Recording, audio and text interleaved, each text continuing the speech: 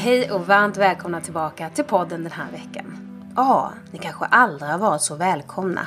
Jag är så himla glad att just du lyssnar. Eller jag tänker också att det är liksom jag som välkomnar mig själv tillbaka. Ni kanske inte ens har märkt att jag har varit borta. Men för mig har det ju märkts något enormt. Jag har ju inte sänt en podd på över en månad. Och det har ju liksom varit paus överallt. En ofrivillig paus som kom ganska hastigt. Den var inte självvald. Eller jag tar tillbaka det. Alla val gjorda av mig själv är väl självvalda. Är de alltid fria? Ja, det kan man ju filosofera omkring. Jag ska berätta i ett alldeles eget avsnitt varför jag tog en paus. Och lite om allt jag lärt mig under 2019 och den resan som jag och ni har varit på ut bland det svenska bondesamhället. Men det får vänta en liten stund till. Och på tal om väntan så leder just det ordet mig in på dagens avsnitt som handlar just om det fina, det magiska och det spännande i att vänta. Jag möter upp Anders och Lena Nordström och de driver ett bolag som heter Folke & Company som gör något idag väldigt ovanligt. De producerar brukskläder on demand. Ja, alltså det produceras utefter efterfrågan. Ja, din direkta efterfrågan. Det betyder slutet på onödiga klädberg och överproduktion. Du beställer och får följa resans plagg genom produktionen. Bara det som beställs produceras och detta är så väldigt långt från den tillväxtfokuserade pusha ut så mycket som möjligt filosofin som råder i många bolag idag. Det är så innerligt mycket som aldrig skulle bli producerat som blir just det ändå, till ingen nytta. Anders och Lena har hoppat av den här typen av affärsmodell och skapar nu en helt ny typ av modell. En modell där du får vänta på ditt plagg. Och faktum är att du inte ens får ett leveransdatum. Så radikalt tänker du nu kanske. Jag får rysningar och tänker att det här är framtiden. Vår konsumtionsframtid. Anders och Lena lever vad de lär och de har så otroligt megadunder spännande tankar om livet och hur en framtidsaffär kan se ut. Jag älskar detta avsnitt för jag vet att det inte kommer lämna dig oberörd. Jag blev omskakad i grunden. Jag som kommer från Handelshögskolan som har blivit indoktrinerad i marknadsekonomin och konstant tillväxt som ger ju grunden i alla aktiebolag idag. Anders talar om behov framför begär. Hallå, hör igen. Behov framför begär. Ta ett andetag. Och sug på den karamellen. Behov. När denna podd är slut hoppas jag att du kanske tar en stund och reflekterar hur styrd du är av ditt eget begär i din konsumtion. Och kanske rent av hoppa över att köpa något. I en stor del av avsnittet talar vi om Folke & Company och hantverket. Men i den sista halvtimmen snackar vi också om foten. Ja, den mänskliga foten. Och ni måste lyssna till slutet, det absoluta slutet. För denna del, ni kommer baxna, dina ögon kommer öppnas på vid gavel och kanske får du rysningar. Ja, alltså med garanti kommer du få insikter som jag hoppas inte kommer lämna dig och förhoppningsvis leda dig till aktion. Jag ger dig nu Anders och Lena Nordström. Ni kanske märker att Anders snackar mycket och det är för att han arbetar heltid i bolaget samtidigt som Lena också har andra engagemang. Anders agerar mycket utåt i sociala medier till exempel, medan Lena arbetar mycket inåt i bolaget. Båda rollerna är ju otroligt viktiga naturligtvis. Du lyssnar på Bondesamhället, jag heter Lena Haugård.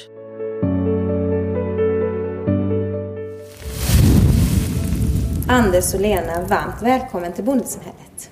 Tackar. Tack. När jag följer er så får jag en känsla av att det är några saker som definierar er. Och det som sticker ut är modet och äventyret. Så Anders, vad är äventyret för dig? Vad betyder det för dig?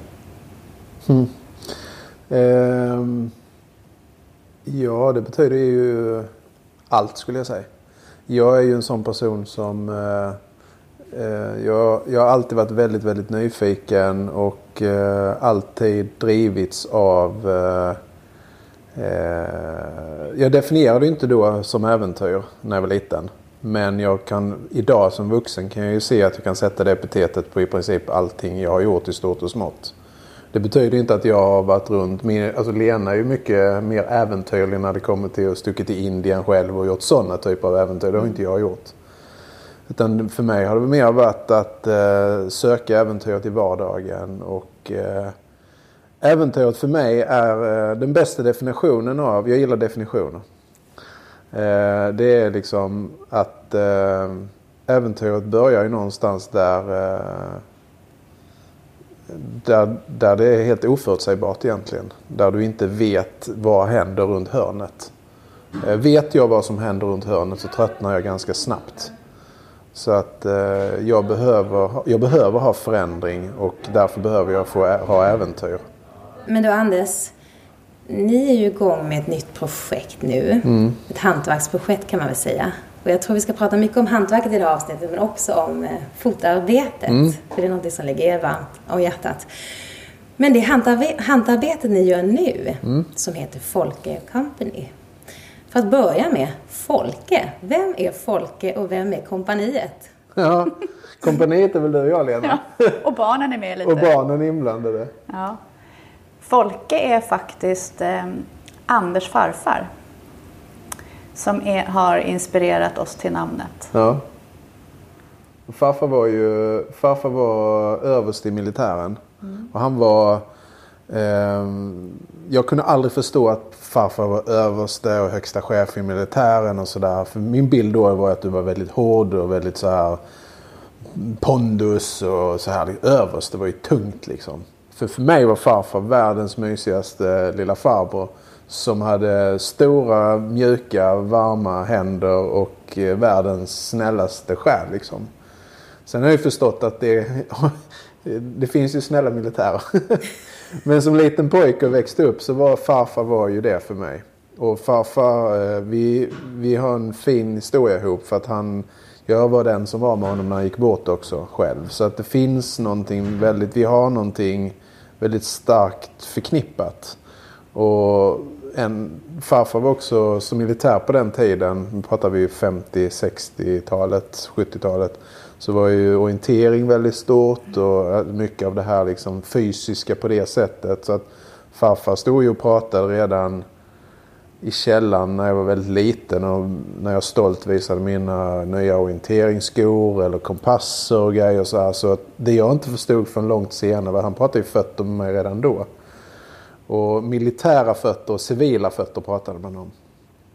Militära fötter, för att det här handlar inte om att man ska kriga och att det ska vara så här. Men det som jag gillar med det militära på det sättet, det är ju ändå att någonstans antingen funkar det eller funkar det inte. Funkar det inte så dör du krasst. Och så var det ju mer för människan generellt också. Att antingen fungerade saker och ting, då fortsatte man göra det. Eller fungerade inte det, då ändrade man på sig. Och i den biten så pratar man mycket om civila fötter och militära fötter. Så fick en soldat då, man eller kvinnlig soldat, problem med sina fötter, då var du körd. Så att det finns bilder då som de ritade redan på 40- och 50-talet om hoptryckta fötter och spretade fötter. Så här ser militära fötter ut. Och det fattar inte jag då, men det satte sig. Så att jättespännande. Så det hittade jag ju tillbaka till sen i vuxen ålder, för det gav han mig tidigt.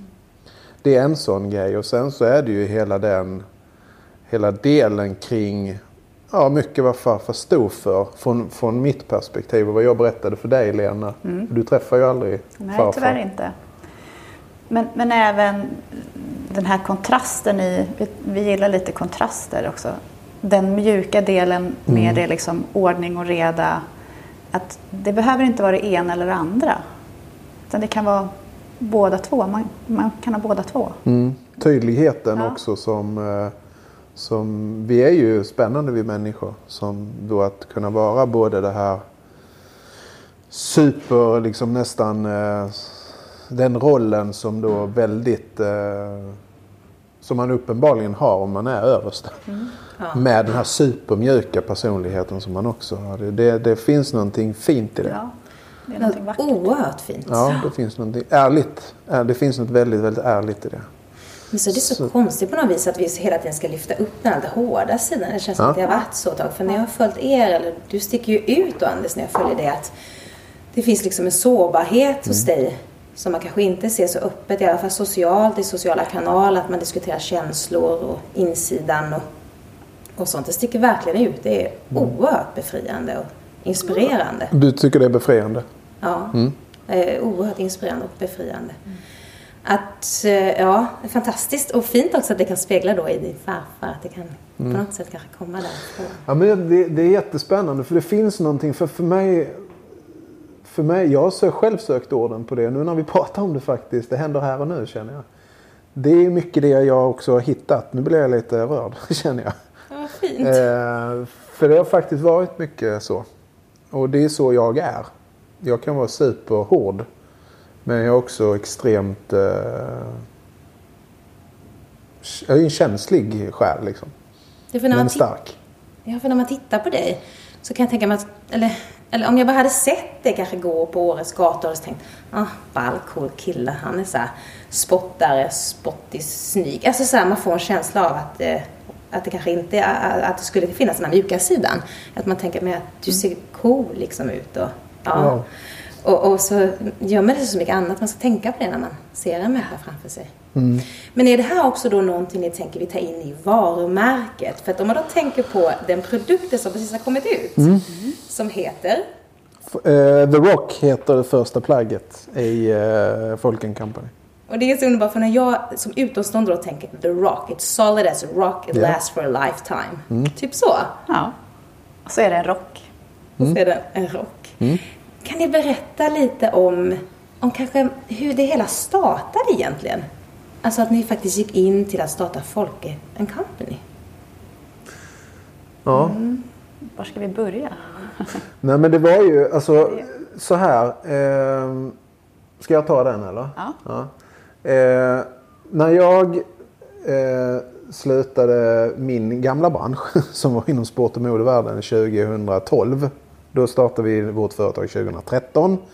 Då gjorde vi det under ett annat varumärke. Och då höll vi på med fötter och föreläsningar och löputbildningar, rörelseteknik, drev butik, byggde ett internationellt centra kring trailvärlden och hittade ett samarbetsunderlag kring fler professioner för att hjälpa människor tillbaks till mer naturlig livsstil. Och det gjorde vi via foten och det var väldigt konkret sådär. Men det var också väldigt... jag ska inte säga att det var utstuderat för det var med alla goda intentioner, men så här i efterhand så kan jag säga att det var lika mycket för vår egen skull. För det var vårt eget sökande, det var ett resultat av vårt eget sökande. Så att man behöver ha hela den bilden med. Det sen gick över i att vi skapade ett monster som vi pratade om innan intervjun började, där vi bland annat hade butik som gick fantastiskt bra. Som gjorde att vi höll på att hamna i lite samma situation som vi var innan när vi ville förändra vårt liv. Så det fick vi stänga, klippa, nolla ut igen. Och sen så i det läget så blev vi mer bara ett utbildningsföretag. Och då tog vi bort hela butiksdelen och alla de grejerna. Och gick över och jobbade mer i vårt efternamn, Nordström. Och sen drog det iväg och blev jättemycket föreläsningar, massor mer utbildningar. Och igen hamnar vi i en sån situation där vi insåg att det här är ju jättebra för människor men det passar inte oss egentligen. Så det var andra vändan på 7 år där vi fick liksom backa tillbaka igen. För det är lätt att dras med när det börjar rulla in och det börjar funka, framförallt som egen företagare. Så det är i alla fall min erfarenhet och mitt nätverk känt det är lätt att dras med. Man springer efter pengarna. Men vi hade ändå någonstans kommit så långt i livet att vi kände att vi kan inte gå på det längre. Utan vi har faktiskt gjort de här förändringarna för vår skull först. Ja, för annars då kan man väl säga att ni hade ju en finansiell framgång där. Ni hade på som tåget. Ja.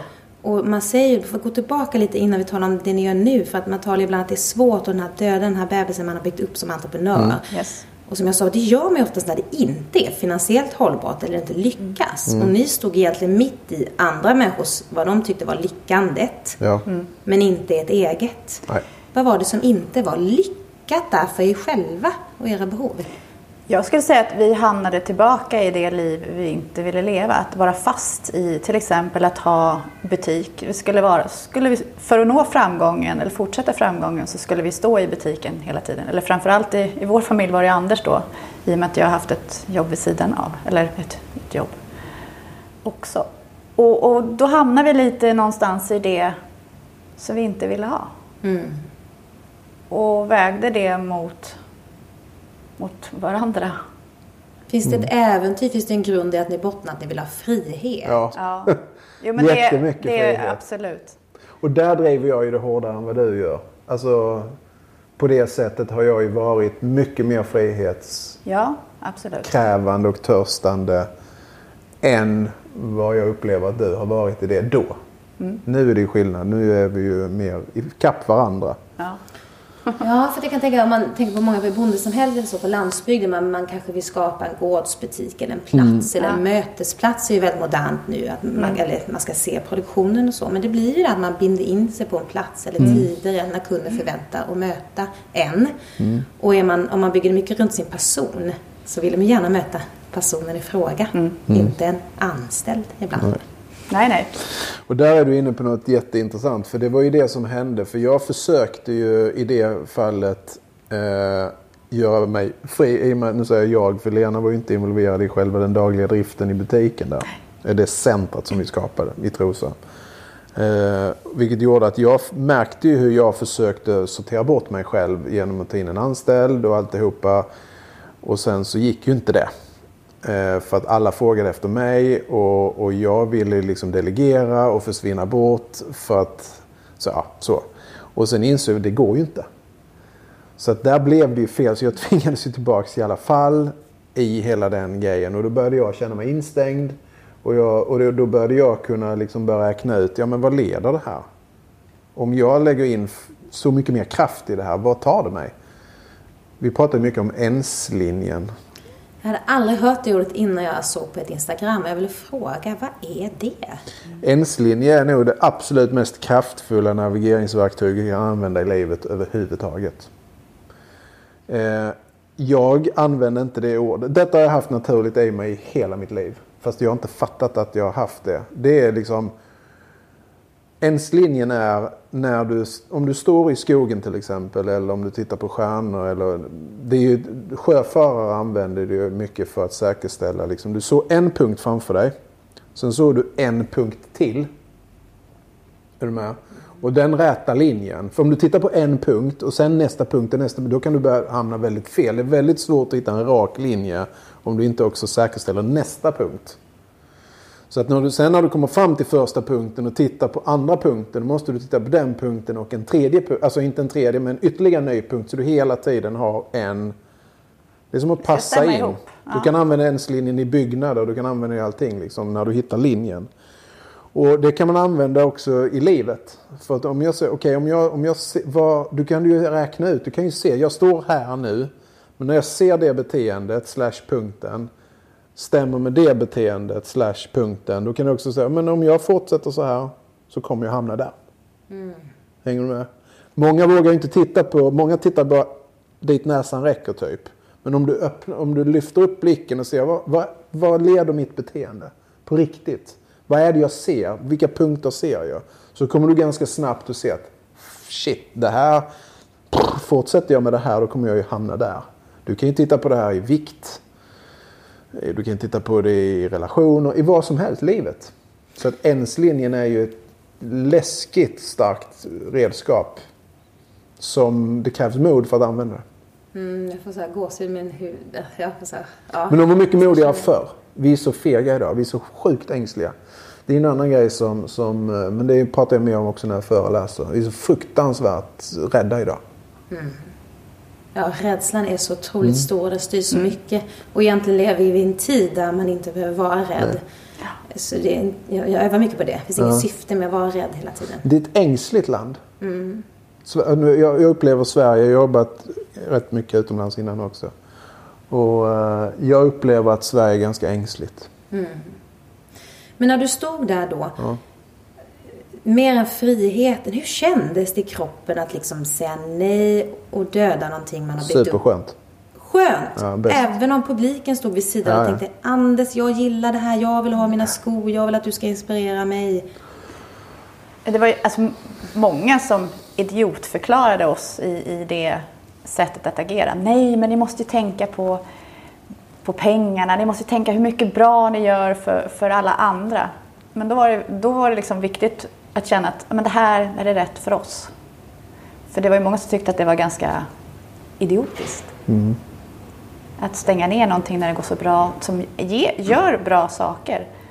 Men där var ju framförallt du, Anders, väldigt stark. Att men det här är rätt för mig och det är rätt för oss. Att faktiskt vi måste funka för att andra ska funka. Men sen är det också så, tänker jag, att tidigare i livet, jag har ju gjort det många gånger tidigare när jag har vetat att det här är egentligen något jag ska lämna. Men jag har fortsatt för att andra har... Jag har blivit bekräftad ekonomiskt, jag har blivit bekräftad med massa fina ord och jag har blivit bekräftad på 1000 olika sätt. Vi funkar ju, det är ju psykologi. Så att den fällan har jag ju gått i tidigare i mitt liv. Men när jag har blivit äldre så har jag ju också... Men vänta, det här känner jag igen. Nu är liksom, det här är inte min agenda. Det här är någon annans agenda. Så det är klart jag har gjort det 100 gånger innan. Och ska vi vara helt ärliga där, vilket vi ska vara. Ja. Där har vi.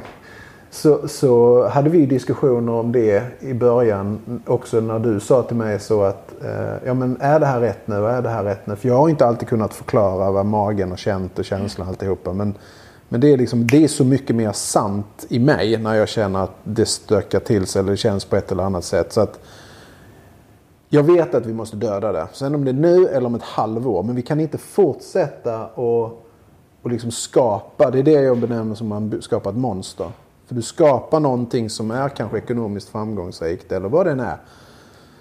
Som du sen vet är fel egentligen. Så en vacker dag så kommer du behöva kill your darling ändå. Sen är det inte en darling då, men talesättet är ju det. Så det var en lättnad. Wow. Men var det här då förenat? För att då bodde ni ju i Trosa och innan dess i Stockholm. Och nu bor ni ju i Åre. Ja.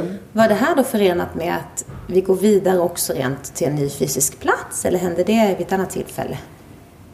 Åre har alltid funnits där i vårt liv.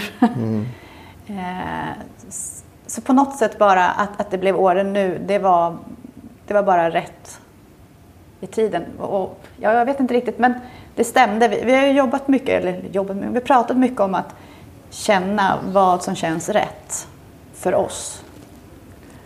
Och nu just med det fysiska platsbytet, det stämde med där vi befinner oss i livet och hur vi vill leva vårt liv.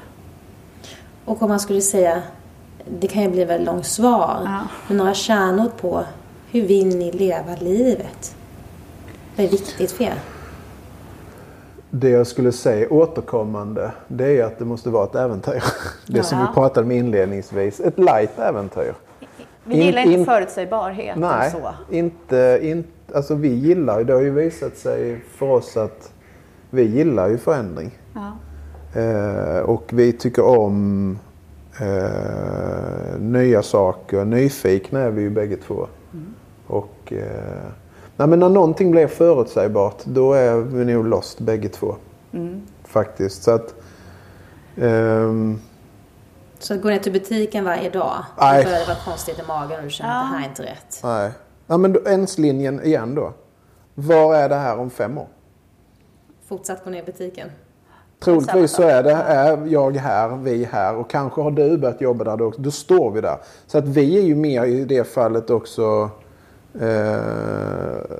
jag vet inte om man ska använda nomad för det är fel ord kanske så, men vi är ju mer, vi vill ju packa ryggsäcken lätt för att kunna liksom förflytta oss på ett annat sätt. Och några skulle säkert definiera det som rastlöst eller liksom oseriöst har vi hört ibland liksom och sådär.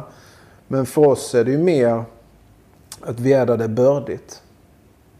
Och det bördiga har alltid följt med människan. Och vad som är bördigt idag är ju, alltså om inte så länge någonting är, vi borde ju tro sig 10 år.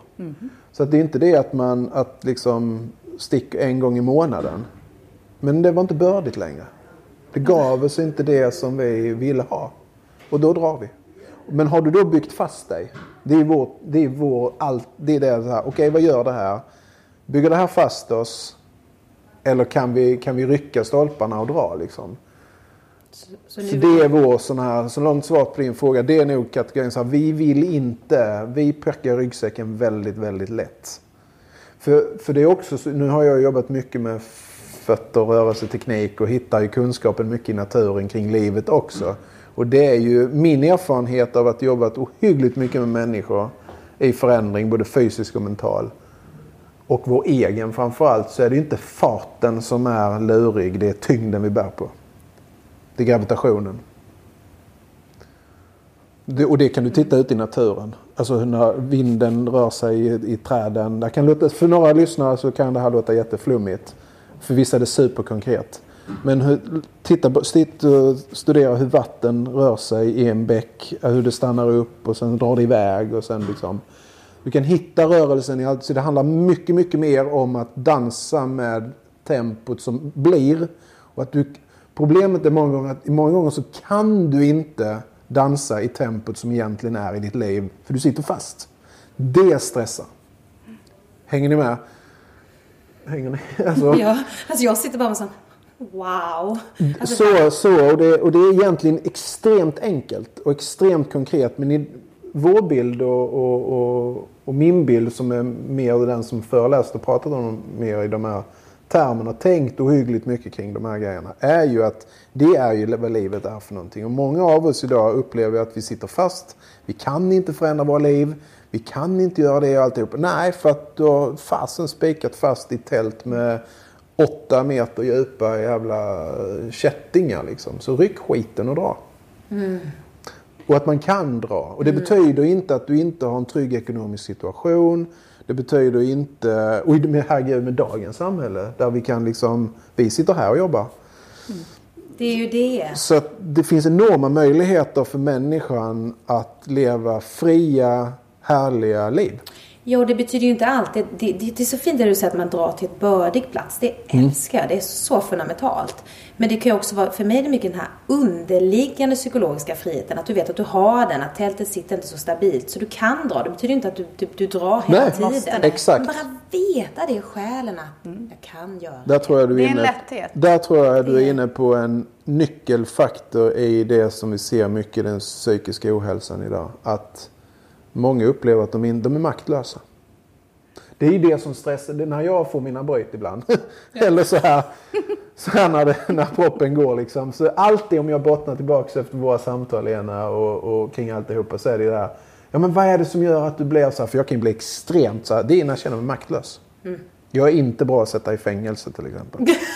Jag är ingen bra fängelsekund. Nej, då får man ett halvt utbrott och bara känna... Ja, men maktlöshet.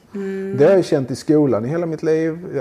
Alltså, alltihopa där vi pratade om äventyr och allt. Motsatsen till äventyr är ju maktlöshet på något sätt. Du sitter där, du sitter. Ja, och det är så hemskt. För de säger den här roten till hela sitt förhållningssätt till livet är ju att du är den som kan påverka allt. Om man kommer underfull med det så kan det vara skrämmande för vissa. Men så jäkla empowering. Egentligen man vet att allt är upp till dig själv. Det är så jäkla skönt. Varenda liten nitty-gritty thing. Ja. Och där är det ju många som faktiskt är... Och nu pratar jag lika mycket till mig själv. Jag vet inte om jag pratar till dig Lena, men jag pratar till mig själv i alla fall. Att det jag inte förstod... Jag kunde ju blivit fri tidigare om man säger så, men det var ju vad omgivningen tyckte och tänkte som gjorde att jag satt fast. Och innan jag hade erkänt det för mig själv så gick det ju många år alltså. Ja. Men det är någonting som jag tycker är så paradox i samhället. Att man försöker vid värdesätta ord och förhållningssätt eller definitioner som att känna sig rotlös och flytta. Och det är negativa aspekter i det. Fast många människor kanske sitter med en avundsjuka mot det egentligen. Så kan man tracka ner på det när andra människor gör det. Fast man egentligen kanske också skulle vilja det. Känna sig fri. Men så säger vi att den där människan, han bara drar omkring. Alltså det är så konstigt det där. Ja, och det tycker jag, det har ju vi hört och fått många olika varianter till oss. Just det så här, och nu ska de dra igen. Eller nu gör de si, nu gör de så. Och några säger, men det där vill vi också göra. Vi ska också göra det. Men skillnaden är görandet. Att många kommer inte dit. Att ta sig det steget. För det kräver ganska mycket, precis som du sa innan, empowering, det kräver av dig själv. Det är du som äger den processen. Du måste ta det steget, för det kan ingen annan göra åt dig. Och då tror jag det är lätt att bli kvar. Om man har det ganska bra ändå där man är. Fast egentligen så vill jag det där. Men det kräver lite mer av mig själv.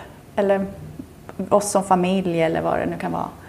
Ja, men det är så fint. Vi lyssnade på den här framgångsfilosofen idag när jag åkte hit i bilen. Han sa att 75% av människor egentligen är disengaged i det man gör och man vill hellre vara på en annan plats. Så det är ganska mycket. Och då tänker jag oftast, vad kan världen vara om alla hade varit i sitt rätta element? Ja, visst. Och då tror jag också man får den här sanna, för man pratar mycket om performance. Men jag tror inte det finns A och B-människor. Det är så himla omodernt det där liksom. Och betyg och så. Om människan är i sitt rätta element, då kan alla vara en performer. Det där gillar jag. Som 17. Men du Anders, jag tänkte på det du sa. Det är någonting så fint med, för du pratade att innan har du faktiskt varit i det kommersiella. Du har jobbat inom marknadsföring och försäljning. Och vi ser ju på en värld där många spelare spelar på den här att vi har ett behov eller vi har ett begär. Kan du säga lite om det samspelet och vad du skulle vilja gå åt idag? Men det började också med mig själv när jag mådde ju skitdåligt 2010-11 där någonstans när jag bestämde mig för att hoppa av det jobbet jag hade då. Då jobbade jag som vd för ett engelskt företag i modebranschen. Och det jag funderade på då, det var ju otroligt mycket det som handlade om skillnaden på just begär och behov. För mig var de olika delar på skalan. Vi börjar någonstans, vi kommer till världen och har begär. Fysiska begär. Vi behöver liksom känna att vi är i en grupp. Vi behöver grupptillhörighet. Människan är spännande att titta på. Vi är ju inte så kaxiga själva. Alltså vi behöver varandra. Vi behöver ett sammanhang. Vi behöver ha grundläggande basbehov på plats. Mat, liksom sömn, gemenskap. Alla de här grejerna, det känner de flesta till. Så här. Men sen så idag när vi då knuffar över det, liksom, när vi har allt det på plats och vi har nästa. Sen någonstans, vad händer längst ut på den trampolinen på något sätt? Vad tar vi nästa steg? Och det jag började fundera på mycket då, det kom ju av när jag träffade de olika marknadsföretagen och byråerna som jobbade oss för att vi skulle göra kampanjer och sälja mer och alltihopa där. Vi pratade ju inte längre om vad vi behövde. Vi pratade ju om begär. Hur triggar vi delarna av hjärnan? Hur gör vi för att människor ska vilja ha det här? För så funkar vi. Om jag så här, det här glaset är bra för mig, då köper jag det. Om jag förstår att det är bra för mig, då gör jag det. Men, så därför så var det så att vi pratar ju om psykologisk krigsföring liksom, mot människan. Att det här handlar inte längre om vad vi behöver. Så där var det började. Och idag, min bild är ju idag är vi väldigt långt ut på den andra delen på den här. Ni som lyssnar kan ju se någon form av sån här gammal pil som rör sig som en våg typ så här mellan där ni har behov i ena änden och begär i andra änden. Och så ser ni någonstans var den pilen går. För mig är det samma skala, det är bara varsin ände av det. Och nu är pilen långt till vänster och vi är långt ut på liksom flanken på det som är begär. Och det vill jag gillar att göra förenkla saker och det får jag kritik för ibland. Men jag tror att vi ska göra saker. Skapelsen är komplicerad för att vi ska kunna göra det enkelt. Vi ska vara glada att det inte är tvärtom. Ja. Det kommer också kring foten, vi kanske kommer in på sen. Så att i vilket fall som helst, så att jag gillar att göra saker enkla. För att jag tror vi behöver det. Och vi är väldigt långt ut på vänstersidan nu. Och jag tror att det beteendet som det skapar, det är också roten till mycket av den psykiska ohälsan vi ser.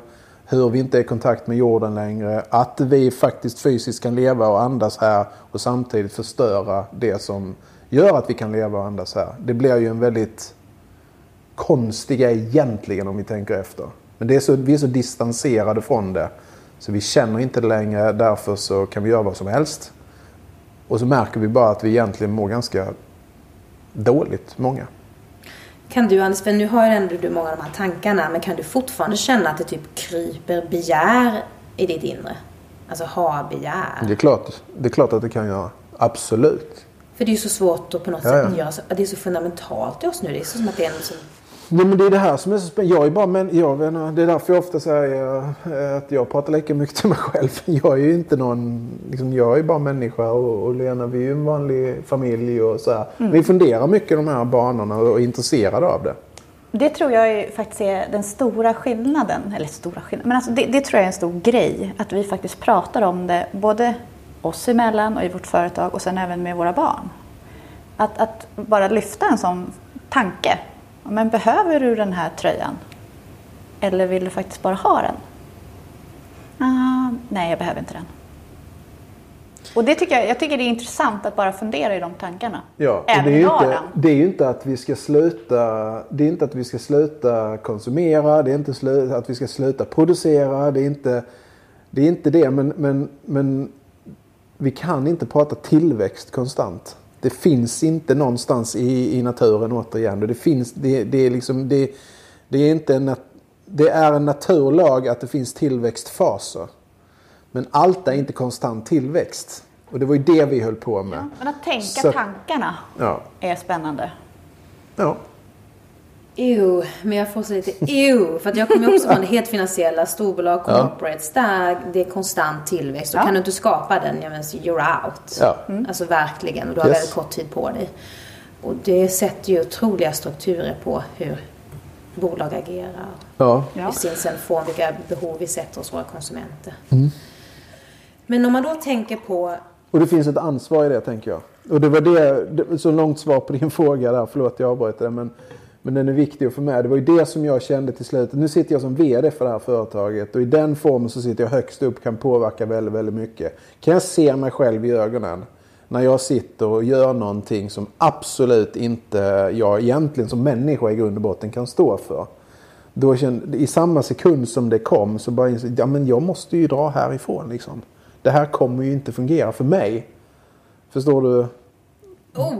Där kom ju den grejen. Och den blev en drivkraft att det här funkar liksom inte. Jag kan lura mig själv och jag kan titta i min egen lilla bubbla och köpa saker och ha det så här. Men vi måste någonstans, tycker jag, börja se utanför vår egen lilla bubbla.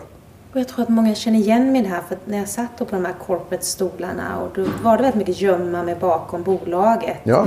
Jag sa hela tiden att jag kan inte stå inne för att vi ska få konsumenter till att låna pengar för att konsumera mer och byta upp sig oftare. Det var ju mitt jobb i Telia.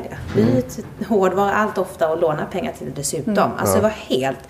Och sen när man går ut på sitt eget eller gör sin egen grej, då kan man inte riktigt gömma sig bakom det när man får sitt eget bolag. Då finns det inget. Så där så jag att jag inte var kommersiell längre. Alltså nu när jag gör bondsmätt, då tänker jag det här kan jag inte göra, det här kan jag inte stå inne för det här. Alltså då blir det jättesvårt. Från att jag har trott att jag var en kommersiell människa och kan föra en business framåt. Men gud, det där är spännande. Det är sjukt spännande. Det känner jag också igen. Då kände jag lite som att det här är ett misslyckande. Jag är en affärsområdeschef, det här är mitt arbete. Och nu vet jag inte riktigt hur jag ska göra det.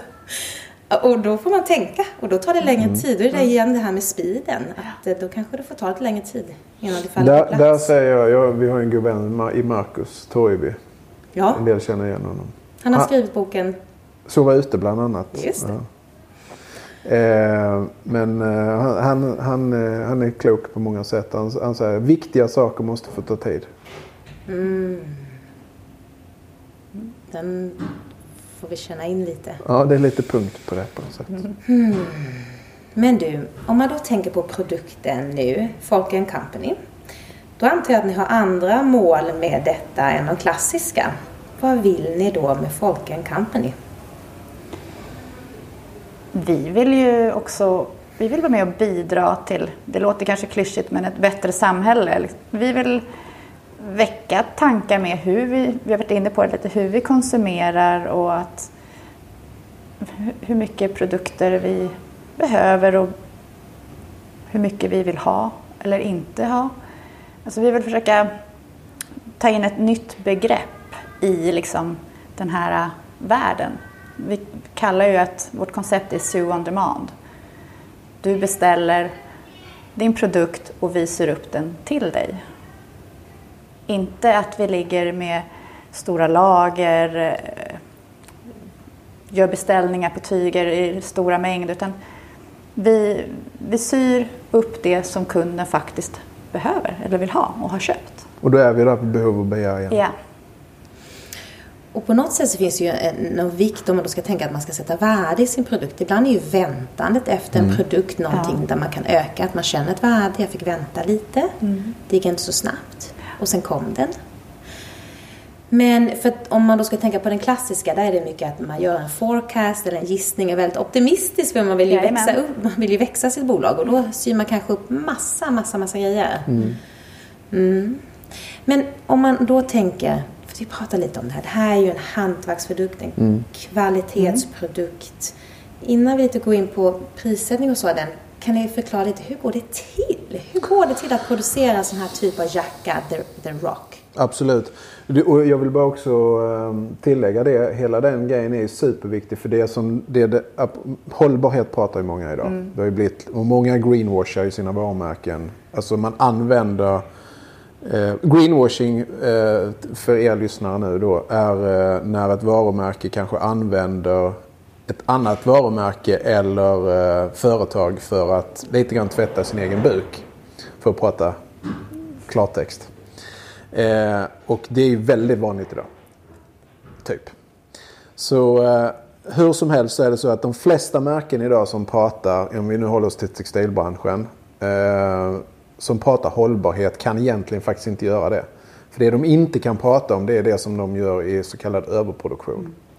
Och det jag har sett i alla mina år i den branschen, det är det som höll på att knäcka mig, det som höll på att knäcka vår ekonomi i bolaget och mina medarbetare. Det var det som kom i bakvattnet av överproduktionen. Alltså det som du är inne på, forecasten, det du gör, det som är spekulation. Yes. Och det bygger helt enkelt på att, så nu sitter vi här, det är snart 2020. Nu är ju allting orderlagt för 2021. De har inte en aning. Så att ta vilket varumärke som helst som gör då superhållbara kvaliteter till exempel då, så kanske de i fjol sålde 8000, men för att kunna hålla en prisposition på marknaden och konkurrensen är stor, så kanske de måste lägga 15 000 i beställning. Vilket gör då att diffen på mellan 8000 som egentligen kanske de sålde i fjol, som de vet rimligtvis borde säljas, upp till 15 000 då, de här 7000, den diffen, det är det som kallas överproduktion. Och den belastningen på miljön, även om du så gör av med en bråkdel mängd vatten, om du gör en bomulls-t-shirt till exempel, så de 7000 som är en överproduktion har ju sån enormt mycket större negativ påverkan än om vi hade förbrukat mer vatten och bara gjort det som faktiskt sålt. Och överproduktionen är det som ni alla ser på reor och på outlets. Och det är en enorm. Och det pratar ingen om, för att man kan inte prata om det. För att hela infrastrukturen i hur bolag är uppbyggda idag bygger ett på det vi rörde sist, tillväxt, och på de här forecast eller pre-production grejerna. Och när vi nu, och jag har ju under alla år, när jag var vd då för Woolsey, då presenterade jag den här idén på en liten del av det företaget jag jobbade för, men det blev helt nedröstat för jag var för tidig. Och då blev det ju bara get back to what you do. Så här, men detta är skitviktigt, det här framtiden, vi kommer behöva det här för det här ursprunget liksom. Och vi var ett sånt varumärke som hade kunnat göra det. Men det blev nedröstat i alla fall. Men sen har den legat där i alla år, den idén. Vi måste börja göra saker som man gjorde förr. På beställning. So on demand. Och sen öppnades den möjligheten när vi flyttade till Åre för att träffa på det här företaget som faktiskt då har kompetensen i Sverige. För den här sålde vi ut under 50, 60 och 70-talet. Hela tekoindustrin har vi ju släppt. Apropå att vi blivit tjänster och inte tillverkning och så vidare. Men nu så hittar vi det här lilla företaget som då fanns i Duved i Åre. Helt otroligt. Och den kompetensen och maskinparken som de har tillsammans med min bakgrund blev ju liksom... Det vi behövde var 6-7 personer att göra, det kan hon och jag göra. Schmack. På 2 pass. Wow. Och så är jag back-office. Och så är Lena back-office då. Allt annat bakom. Och det bygger liksom på hela liksom affärsidén är mer som du var för. Om du behövde ett nytt segel, om du var fiskare för, då gick du till segelmakaren och sa, jag behöver ett nytt segel. Perfekt, så hur ska det se ut? Ja, det här och det här och det här. Bra. Nu gjorde de ju skräddarsydda segel. Vi gör ju produkterna och så det ska man viktigt att säga. Men då, och sen fick du steget när det var klart. Och så gör vi också. Och de vi har tagit det här med och berättat det här för, så har alla sagt bara, gud vad skönt, får vi längta igen. Längtan, ja. Vi gillar det där med att få längta också. Så det finns det finns många delar i varför det här plagget är framtaget på det sättet som det är. Alltså varför vi har valt kvaliteterna, varför vi väljer de leverantörerna, hur vi ser på hållbarhet. Och helt enkelt bara skala av alltihopa, ta bort allt crap. Och tillbaks till ursprunget. Så vi pratar mycket om det ursprungliga. Och så hänger foten och kläderna ihop.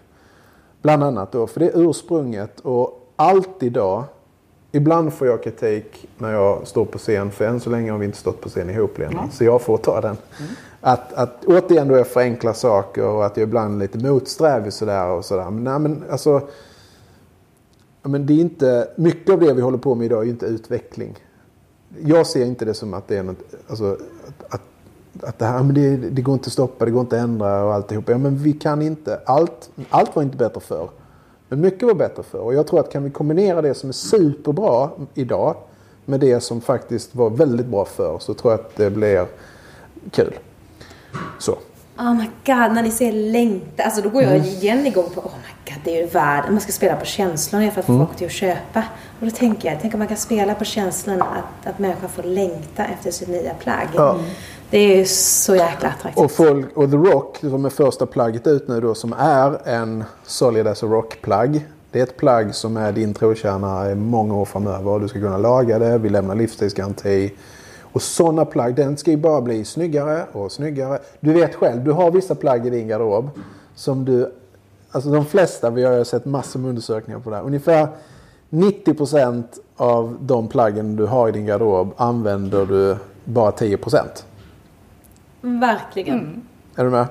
Fruktansvärt. Vilket då innebär att 10% använder du 90, alltså använder du största delen. De plaggen som är de jeansen, du vet, den t-shirten, den hooden, den stickade tröjan.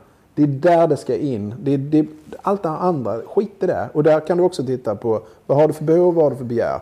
Sen kan det här låta jävligt tråkigt, men det är ändå någonstans, de 10% av plaggen som du älskar, de är inte tråkiga. Du blir ledsen när de är utslitna och du vill gärna laga dem och alltihopa där. Så att det är där de här hör hemma. Och därför blir de här plaggen, de blir bara snyggare och snyggare och snyggare och snyggare ju äldre du har dem. Alltså hela mitt kropp ryser typ av välbehag nu. Tänk om vi bara kan se människor komma i väl använt slitna plagg, rocka upp på festen.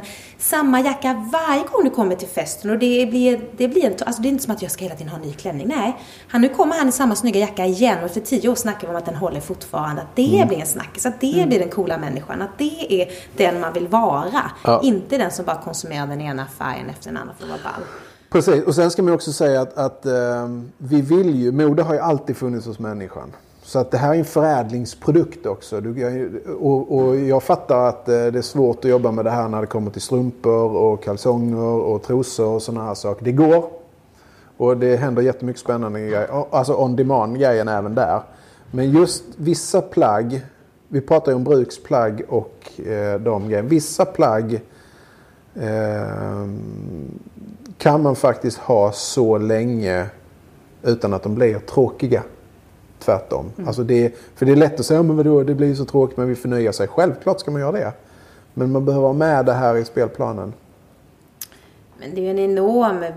Men vem har också alltid sagt att man alltid kan förnya sig? Vem har också alltid sagt att det kan vara roligt hela tiden? Vem har alltid sagt att det ska vara roligt hela tiden? Förstår ni? Som en metafor för att jag ska ha nytt hela tiden. Exakt, det är det som är så konstigt. Varför ska det är så djupt rotat. Nytt. Det är roligare, det är bättre. Och för det undrar jag också det här enorma konsumtionsmönstret. Om det bara är det här tillfälliga lyckoruset i allt det att människor inte mår bra, så ska vi bara... Det är ett substitut. Som ett substitut. Vad som innan som att sporten, det var bara för att hålla befolkningen lugn. Så makthavaren kunde liksom göra sin grej. Alltså, så att ni bara är helt paralyserade av det. Det är samma sak, folk mår så dåligt. Och det som är så konstigt är att vi går till vårt jobb, den handel som föder oss. Och så mår man inte bra där, man är disengaged. Och sen den lönen man får, den ska man bara konsumera hej vilt. Nästan i överkonsumtion. Och nu ska man låna till all konsumtion också. Så måste man gå tillbaka till den här dåliga handeln som föder den. Och så känner man sig inlåst. Det är så. Men i varje fall, då tänker jag, Anders, om vi bara... det som är ju känsligt för människor, jag tycker bara vi pratar om det, är pris. För att vi är ju väldigt vana vid att saker kostar ingenting idag. Det snabba modet, bara köpa. Så när folk går in på er hemsida och säger okej, den här rocken är skitsnygg. Den kostar 10 000 kronor. Och jag tänker ju direkt som har en så här förståelse för hantverket att den skulle kunna kosta 30 000 kronor. Men människor kanske tycker att det är dyrt. Så där har man ju en uppgift. Hur tänker ni runt det? Hur får man människan att tänka, jag har den här livsstil. Jag köper inte 5 jackor för 2 000 kronor. Lite det vi har pratat om tänker jag också. Att lyfta de frågorna. Att det håller länge, du har livstidsgaranti.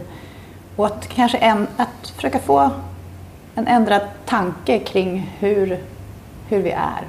Och hur vi tänker kring konsumtion och kläder. Sen får man väl spara då. Ja. Som man gjorde förr. Som man gjorde när vi var små. Då får man väl spara till den då om man nu vill ha den liksom. Så att vi där är också så vanligt. Jag ska ha den nu, jag ska ha den igår. Det är därför vi säger också vi levererar när den är klar. Ja. Så att vi går inte ut och säger att leverans inom 7-11 dagar. Gör du inte det? Nej. Också radikalt. Det beror på hur mycket order vi har. Ja, det gick vi också in och sa. De flesta av oss är väldigt plikttrogna, lojala. Har vi lovat något? Och det är jättevackert. Men det är också det som ibland knäcker oss. Det som höll på att knäcka mig i alla fall. Det var ju när jag lovade tredje part hela tiden saker. Jag lovade styrelsen saker. Jag lovade min anställda. Jag lovade mig själv. Jag lovar massa saker. Och så när jag inte kan leva upp till det jag lovar, då är jag ju dålig, känner jag ju själv. Så när vi hela tiden går ut och lovar, vi ska leverera då. Då sätter vi oss i en situation som vi gör att det blir inget bra. Så då sa vi det att vi ska inte lova ett skit. Vi lovar fruktansvärt bra produkter när den är klar. Och det skapar en enormt luft i systemet. För det gör så här helt enkelt att dels så sjunker vårt tempo. Vi behöver inte jobba övertid. Vi behöver inte göra de här grejerna alltihopa där. Och sen så är det så att är det stor orderingång, då kanske det tar 3 månader innan jag kan komma. Men då vet du om det, då lovar vi inte det. För hade vi gått ut och sagt så här, vi lovar leverans inom 4-5 veckor. Och så står vi med en stor orderingång. Då hade vi behövt börja ta in fler som gjorde det. Och då är vi där igen. Oh my god, det här är så fundamentalt. Så det gäller att fatta hur hela börja från början. Hur gick det till förr? Hur gjorde man förr? För är du ute på vänsterflanken när det handlar om begär, då måste du vara i den här andra världen. Och jag vet ju själv, supermånga av dem jag har jobbat med för, när jag pratar med dem om det här, så frågar de ju mig och ställer frågor utifrån det perspektivet. Så att man förstår inte, du måste börja helt från början. Det är alla affärsplaner, alla P&L, allt jag satt och höll på, det är bara att kasta sig upp tunnan. Ingenting av det fungerar på den här modellen. Hänger du med? Jo, liksom jag helt i min hjärna. Det liksom går emot allting man typ läser på Handelshögskolan idag. Alltså förstår du? Det är så... Men därför är det också superkul för att Martin Sköld som är doktor och docent på Handelshögskolan i ekonomi, han har gjort ett utlåtande på hemsidan om hela det här fenomenet. Och han förklarade med sina hans profession och ekonomiska, det här är liksom en del av framtiden, att vi måste hitta tillbaks till de här grundläggande, snudd på naturlagar. Men Anders, tänk om vi kan ha till slut ungdomar som kommer in på universiteten och läser andra affärsmodeller än vi gör idag. Så spännande att det från grunden vill lära om människor. För man blir ju, det som jag alltid säger, det känns som att man blir hjärntvättad ju. Alltså, man går ju i skola och i den blir man ju tvättad i en viss riktning. Och så vet man knappt att det finns andra riktningar. Nej. Men jag vill återvända lite till det vi sa också. Hur får ni kunderna liksom att vilja ha det här? Vi numrerar ju varje plagg. Och tanken är också, kopplat också till det här med leveranstider, att du blir uppdaterad i processen. Nu är din jacka i den här processen, det här skedet. Så att vi vill ha den nära dialogen med våra kunder. Att liksom de vet att min jacka, min The Rock, det är liksom, den befinner sig i det här skedet. Okej, då förstår jag. Det kanske tar så lång tid till leveransen är klar. Men jag vet att den är på gång. Jag vet att det sker saker. Det är inte så att struntar i det utan liksom ha den dialogen. Det är en sak som är viktig för oss. Liksom. Vi vill att det ska kännas på riktigt. Det tror jag är så viktigt, för jag tror att det där med när man bygger en kundresa, att det kan vara fint att det finns överraskning, spänning och äventyr i kundresan, men att man blir lite hålld i handen. Det skapar lite trygghet hos den som har beställt ju. Men den är ju också den är ju inspirerad av liksom hur det var på de stora äventyrens tid.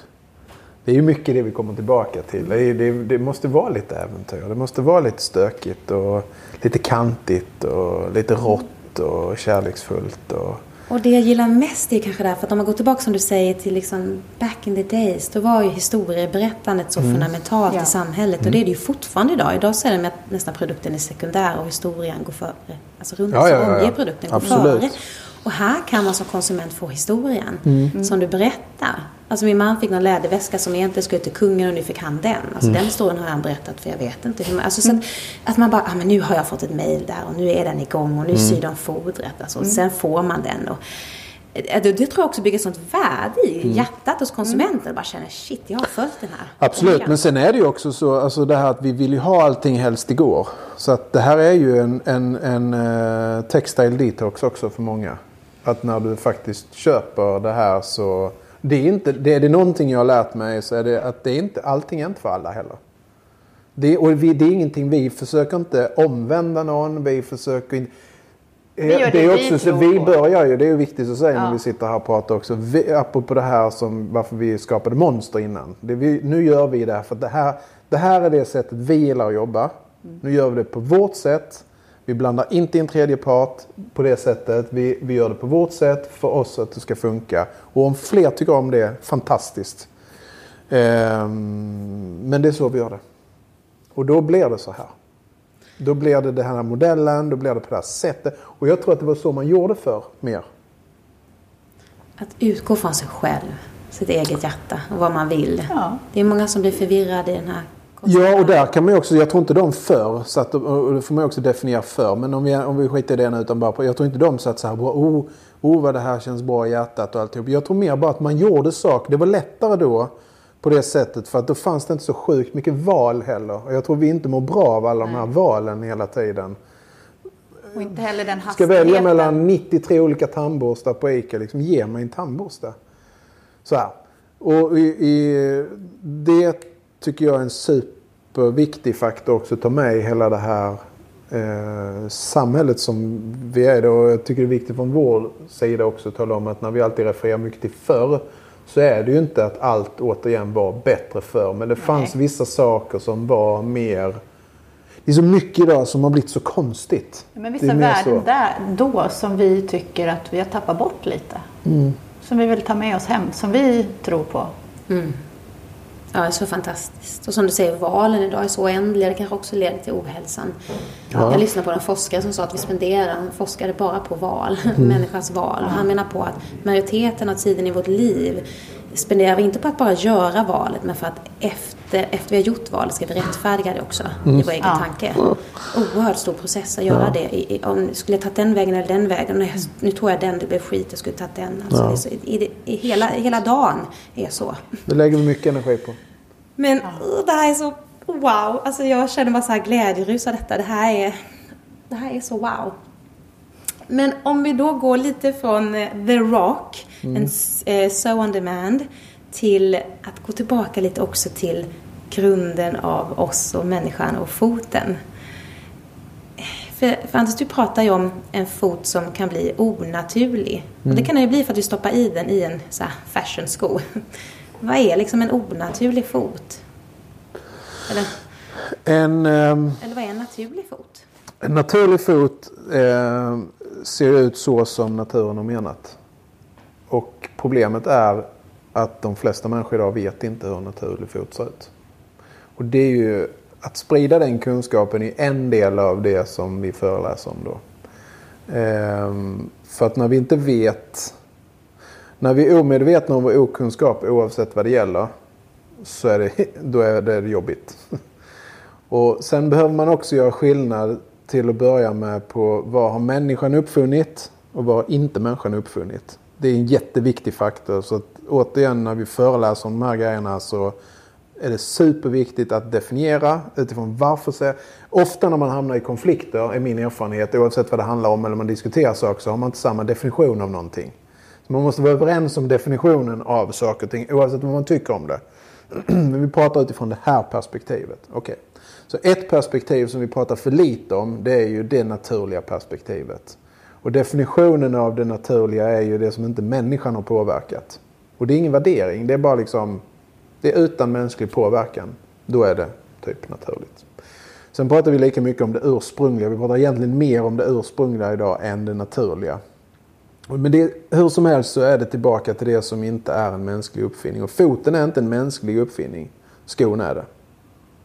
Och antingen har du en sko som skapar förutsättningar för foten att vara fot i form, muskulatur och rörelse.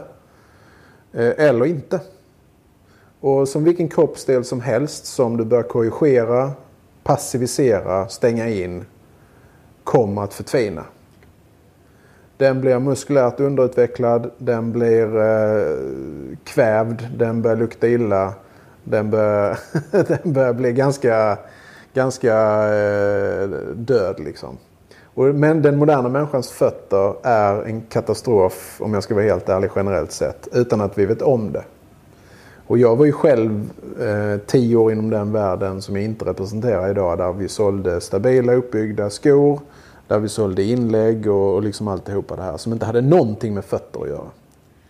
Och det blir en väldigt liksom, när jag då via egna skador och smärtor från idrotten insåg till slut efter att ha provat alltihopa där och kan träning, jag kan ju muskler, jag kan ju alltihopa där. När jag förstod hur foten egentligen skulle fungera, när jag förstod att det är ju totalt kontra det jag säger kring allt annat jag pratar om kring träning i min kropp.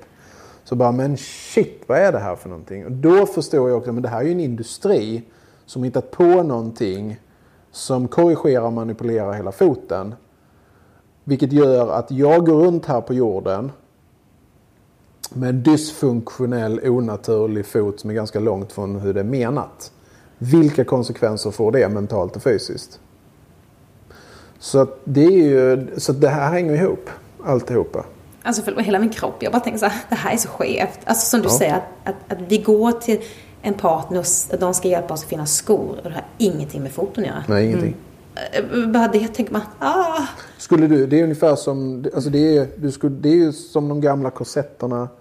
Det är som skon är egentligen,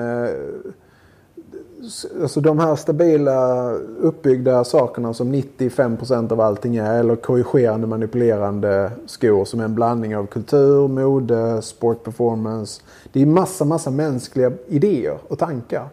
Men det är ju då ingen egentligen, det är vi fler och fler som pratar om det, men det är fortfarande försvinnande få som pratar om liksom fotens betydelse för fysisk och psykisk hälsa. Och jag har ju haft förmånen då att jobba med jag har följt nästan 4 000 människors fötter i den processen. På väg tillbaka, som renderade då i en digital bok som heter Fottrappan.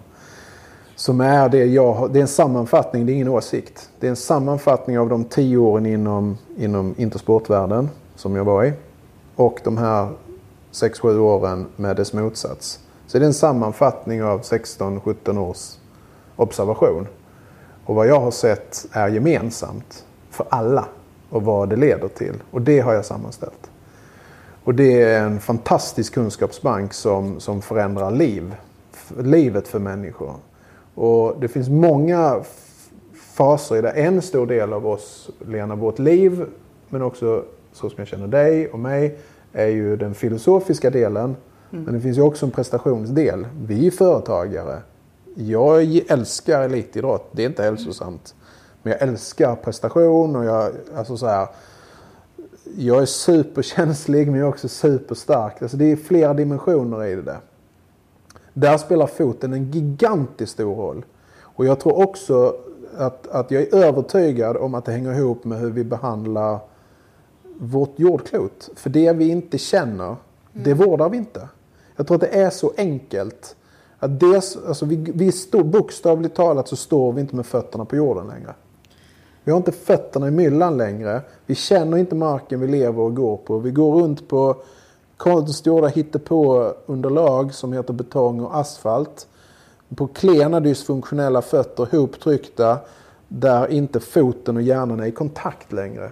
För att lär man sig anatomin och lär man sig liksom hur det här funkar på riktigt, så är liksom foten och hjärnan är superviktiga för varandra.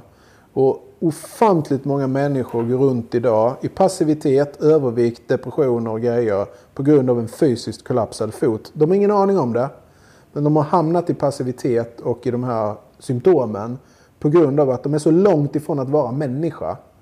Vi pratar ju om rewilding, att bli vilda igen. Att vi är vilda, och där är återigen, vild är ju definitionen av frihet. Att för fritt flödande system handlar det ju väldigt mycket om. Det här är ett fritt flödande system att göra The Rock på det sättet. Det är ett fritt flödande system. Att släppa foten fri, att komma på fötter igen, det kan du, som du sa, det kan du lägga in i många olika delar. Det här är superviktigt, och när du lär dig om foten så får du verktyg som är extremt kraftfulla för hela livet. Faktiskt. Ja, och vidare på det så blir ju människan väldigt rädd. Så fort, det har vi märkt när vi har tagit med folk ut i skogen. Att gå på någonting som inte är platt och slätt. När det är knöggligt, då blir man rädd. Och spänner sig och vågar inte fortsätta. Känna kyla. Ja, att det är någonting främmande och läskigt. Fast det egentligen är så det är naturens naturligt. element. Så vi är nere idag, vi är inomhus i konstanta temperaturer. Konstant luftfuktighet. Äter på samma tider. Mår vi dåligt får vi panik för att det går inte. Alltså allt flödande, allt som är upp och ner, alltså toppar och dalar, alltihopa det som egentligen är naturligt är vi idag extremt distanserade ifrån. Och så undrar vi varför vi har problem. Och det är återigen liksom, men vad fan sitter i sladden igen liksom? Så. Alltså Anders och Lena, jag sitter bara och tänker, för att jag är också sådär som reflekterar mycket, och jag bara, de här tankarna, jag blir helt, alltså nu är jag så glad att jag flyttat till landet, men nu känner jag bara såhär, get out, alltså vi är på helt fel spår, alltså många vi människor, det här är så knäppt hur vi lever, vårt liv. Och vi tror inte att det får konsekvenser. Nej, precis. Och så när det får konsekvenser, då ska vi hitta några enkla konstgjorda lösningar på det. Medicinet, piller, det ena och det andra. Så man bara tänker, quick fix. Och så ska någon annan hjälpa oss dessutom. Kiropraktorn går till den. Och när handen så föder de här mönstren du har, det är det som gör dig sjuk. Men så ska någon annan hjälpa dig på något vis som inte alls är hjälpen eller roten till problemet. Så foten är superspännande, så att vi ska ju ha en viss form på foten och stortåleden och riktningar på hur foten ser ut. Och du ska ha en muskulärt utvecklad fot, en mjuk fot, en köttig fot pratar jag om. För det är ju nästan 30% av kroppens antal muskler finns i foten. Alltså antal muskler. De är små och superstarka. Så du är byggd och skapad för att kunna känna kyla, värme, vassa saker. Den beröringen med foten på marken vi går på, det är ju så att vi står upp med två fötter. Det enda som har kontakt med vår natur är foten. Det är därför den är så känslig. Och den pratar otroligt mycket med vår hjärna. Och kommunicerar fysiskt upp till hjärnan i vilka val du gör kring all rörelse. Det kallas proprioception. Och det är hjärnans förståelse för din kroppsposition utan att du lägger dig i den. Det går bara rent så här. Du behöver inte fundera på det. Och 70% av den informationen, vad du väljer fysiskt varje dag, kommer 70% från foten. Så när folk börjar förstå att 70% av min informationsinhämtare är avstängd.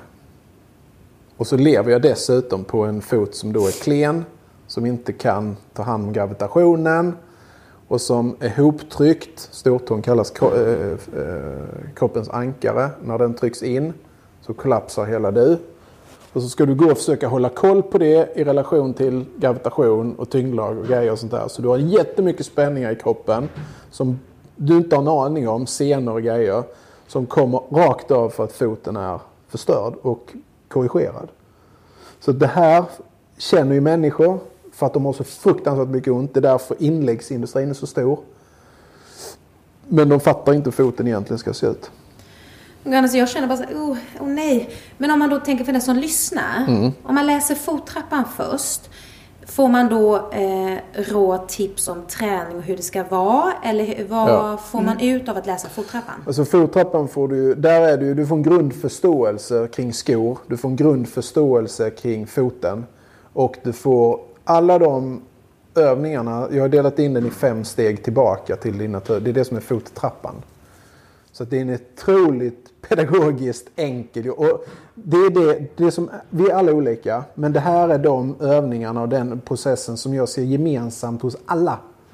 För det är också så att människan, vi är olika men vi är mycket mer lika. Vi behöver andas, vi behöver närhet, apropå grundläggande behov. Den mänskliga foten har en viss form. Den är lika på alla. Och det är inte plattfot, allt det där. För det där är bara bullshit också. Det är myter, alltihopa det där. Så det är bara att släppa. Det pratar jag också om i den där. Det handlar om funktion. Inte kosmetik. Det är men däremot stortåns riktning är inte förhandlingsbar. Folk går runt med korrigerade och felvinklade stortår på grund av skor. Utan att de vet om konsekvenserna, utan att de vet om det. Det är ungefär som att kröka ryggfenan på en fisk och inte fatta att fisken inte kan simma rakt. Och så ska fiskar ha en rak ryggfena? Det är vårt roder. Var stortån ligger.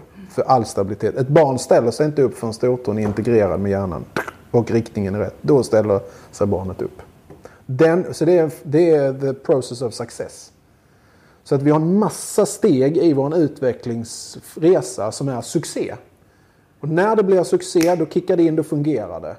Så det som en gång har varit succé, det tar vi sen bort. Och så tror vi att det ska funka i alla fall. Tada!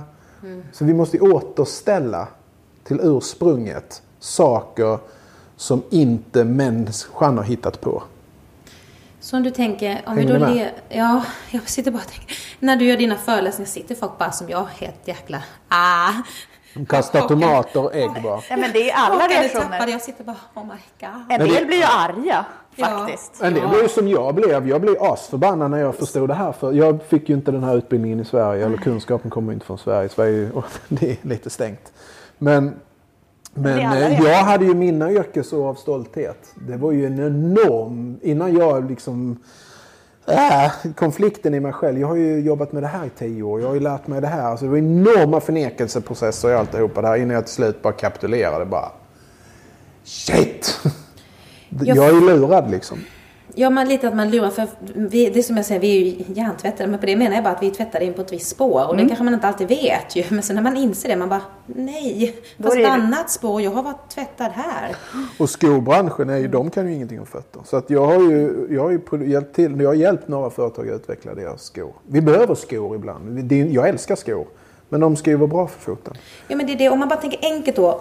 Utan att lyssnarna har läst fottrappan här nu. Men om du tänker så här, kan jag göra någonting bara enkelt för att göra det lite lättare för mig fot här? Kan jag sluta ha den ibland eller i alla fall skita i inneskon eller vad ska inneskor ska man ju aldrig ha någonsin. Det är ju det är också så att väldigt många fryser om fötterna för de inte har muskler i fötterna. Och de vet inte om att de inte har muskler i fötterna. Så att många, jättemånga människor går runt och fryser om fötterna för att de är så förtvinade och dysfunktionella så att det finns ingen puls i fötterna. Det finns ingen blod i fötterna liksom. Det finns inga muskler kvar. Så det är ju en sån grej. Men enkelt så skulle jag säga att alltså det här är svårt till alla er som lyssnar för att ni behöver se vissa bilder för att förstå formen. Det är svårt att prata om en form i ord. Men börja med att ta av innerskorna då och framförallt så kolla ändå in baskunskapen kring foten. Jag skulle hellre rekommendera att man går in och tittar på, är man på Instagram kan man titta på The Foot Collective som är ett fantastiskt konto som superfint pedagogiskt berättar om den mänskliga foten och visar alla de här grejerna. Det skulle jag definitivt säga, eller gå in på deras hemsida. Man kan ju också följa er. Jag har fått absolut många inlägg av er där. Vi pratar ju om det. Det finns flera stycken. Man kan faktiskt googla den ursprungliga foten, naturliga foten, så får man. Jag vill hellre nästan, för att det blir lätt fel om man börjar prata om de här. Jag kan säga så här, 99% av alla, det ni tror är fot riktigt är fot feligt. Okej, och där kan man börja sin kunskapsresa och försöka finna svar. Ja, det är lättare än att vi bör, för då får vi prata i 45 minuter bara om, för att jag ska förklara de här grejerna, och det blir av erfarenhet oftast inte så bra. Nej, men du Anders, jag måste bara få fråga en sak till om era föreläsningar när vi avslutar här. En av era föreläsningar heter ju Komma på fötter igen. Finns det liksom andra landningspunkter? För det läser jag in så mycket mer. Det är ju inte bara komma på sina fötter, utan vad handlar det lite om mer? Vad tänker du när du namngav den föreläsningen? Precis, jag blir jätteglad att du säger det du gör, för det är precis, det är upp till betraktaren att tolka in vad det betyder. Det kan betyda, som det var för mig, att komma på fötter igen rent fysiskt som idrottare. För att jag var så skadad. Det var så det började för mig. Men det kan också vara att komma på fötter igen som människa, för du kanske har gått igenom något mentalt. Ofta hänger det ihop. Det kan vara som samhälle. Om att komma på fötter igen rent hållbarhetsmässigt. Det kan vara många, det är ett gammalt fint ordspråk. Jag gillar gamla ordspråk, det pratar vi ju ofta om det. Yes. Alltså visdomen, det finns någonting fint i det.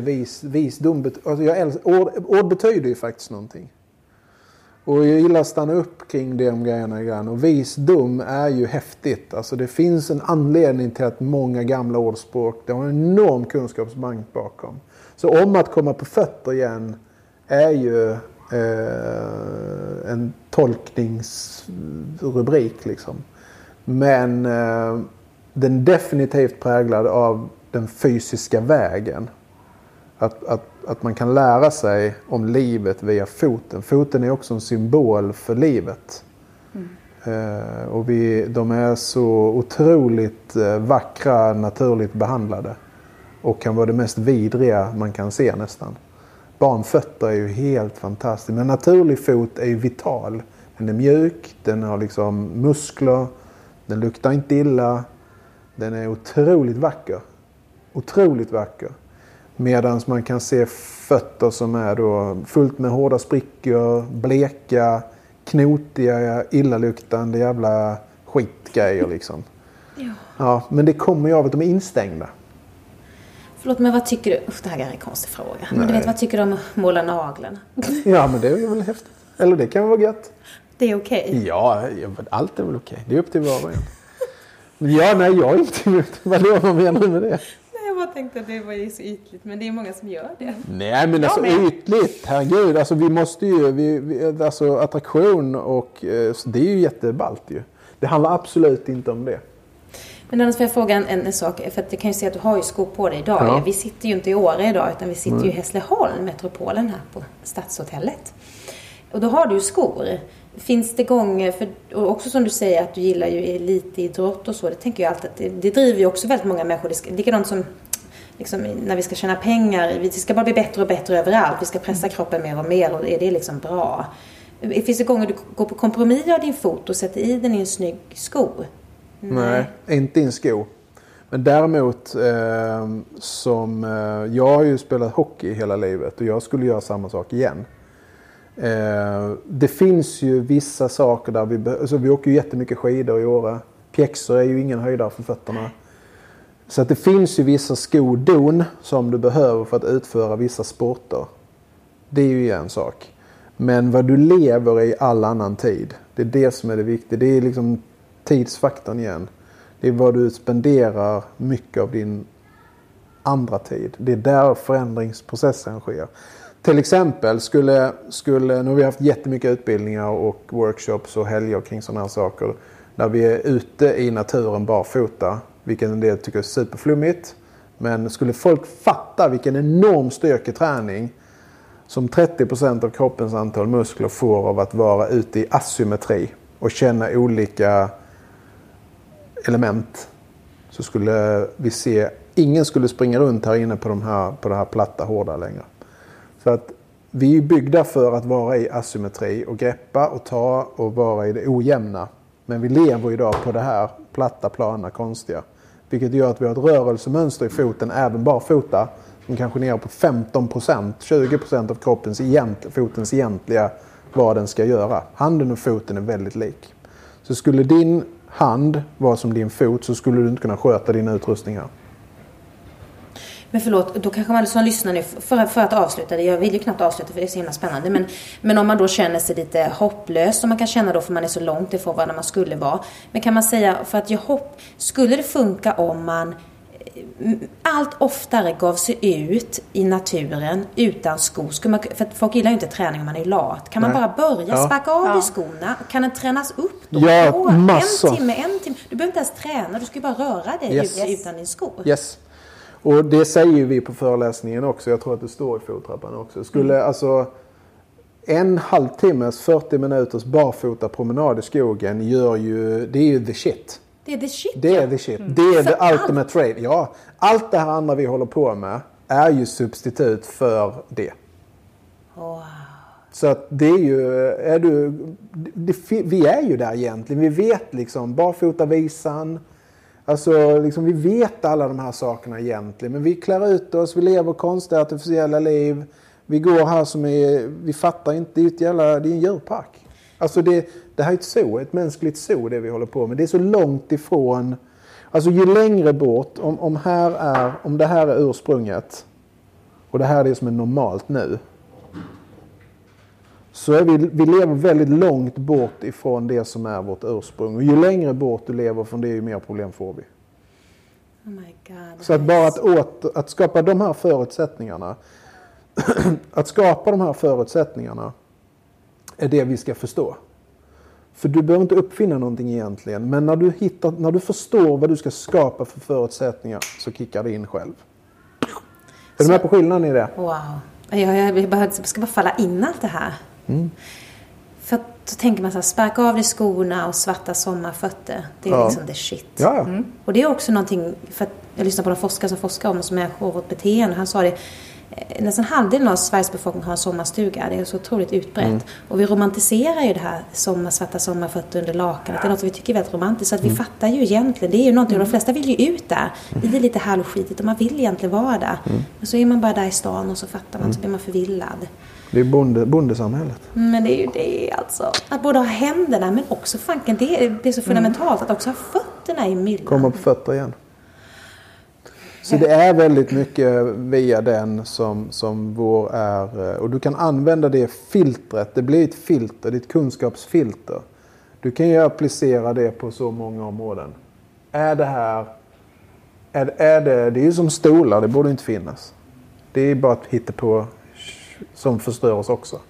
Jag vet. Så att det är många sådana saker. Så att ju bättre man blir på att skapa förutsättningarna för det där, ju mer checkar det in. Och det tror ju vi på lite generellt.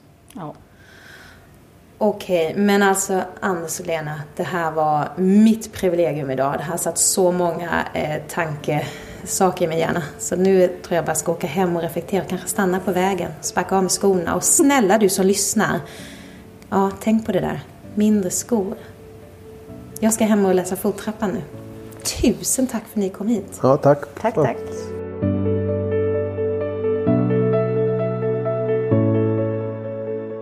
Egentligen vill jag bara säga en enda sak. Kan vi inte låta behovet eka kvar i våra cellminnen och få oss att köpa mindre? Alltså låt det vara en ledstjärna. Ja, som den där klara polstjärnan. Eller en del av vår enslinje som Anders nämnde. Ja, och så en sak till. Sparka av dig skorna för Guds skull. På återseende nästa vecka, och jag skulle bli enormt glad om du ville dela det här avsnittet med väldigt många, för jag tror verkligen det skulle komma till nytta. Adjö.